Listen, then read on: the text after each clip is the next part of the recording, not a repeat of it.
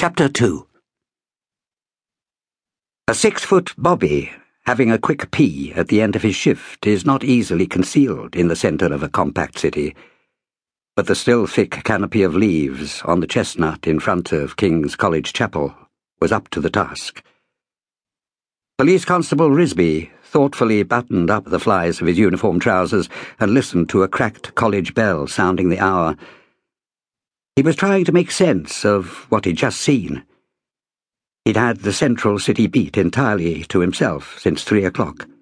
A good, quiet spell of duty it had turned out to be. He'd expected worse.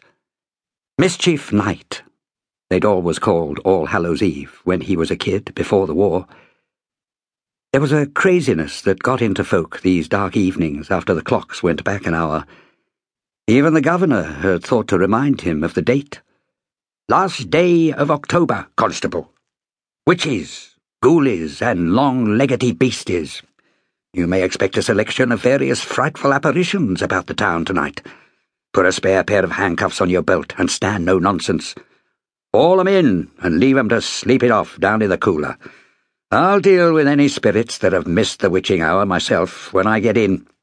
I've booked the magistrate. He'd thought the students at least would have been up to something, and if they had, he hadn't spotted it.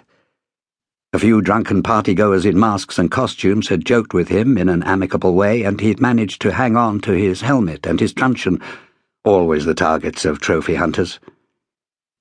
His last contact with student revellers had occurred just before 3 o'clock, when he'd warned a group of young men that a college bulldog was on the trail and advancing at a brisk pace down the passage. Good-humouredly, he had given them a leg up over the tall, wrought-iron fence in a secret place where he knew the spikes had been tampered with, and had seen them safely inside the college grounds before the official came puffing along. Risby didn't care much for students, but he cared far less for self-important college policemen. And that was it for excitement, until, in the middle of his pee, he'd noticed the cycle light wobbling towards him down Trinity Street. He'd just been able to make out the flying nurse's cape and woolly hat of that new lady doctor, the big, good-looking redhead who joined the medical practice in Trumpington Street only yards from where he was loitering. She was going at quite a lick on her Raleigh tourer, he noticed.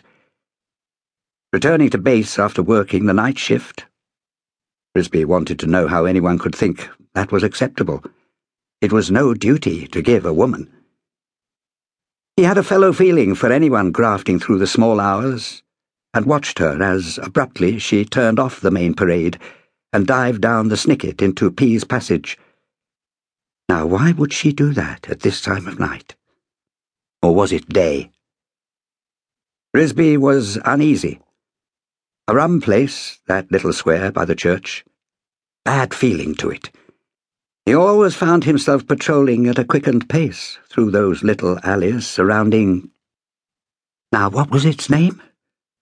All Hallows. That was it. Making the connection, Risby was suddenly alert.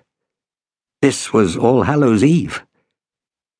The constable shuddered, remembering his superintendent's lip-smacking evocation of the sinister goings-on one might encounter on this night.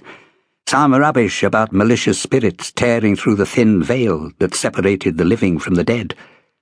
Load of superstitious codswallop. But P.C. Risby reckoned that if any veil tearing was to occur in Cambridge, that would be just the spot for it. And on this night of all nights, his duty was to check the church surroundings, open the door and take a quick look inside. They still kept valuables in there, trusting to the sanctified aura to protect them. Fools. He vaulted over the wall into the parade, pulled his truncheon from his long pocket and, grasping it firmly in his hand, crossed the road. A single woman could scare herself silly or even come to real harm down there. And it wasn't going to happen on his watch. Be it old Nick the Devil or old Dave the Dosser, anyone he found causing mayhem or offence would feel the weight of 12 inches of English oak across his skull.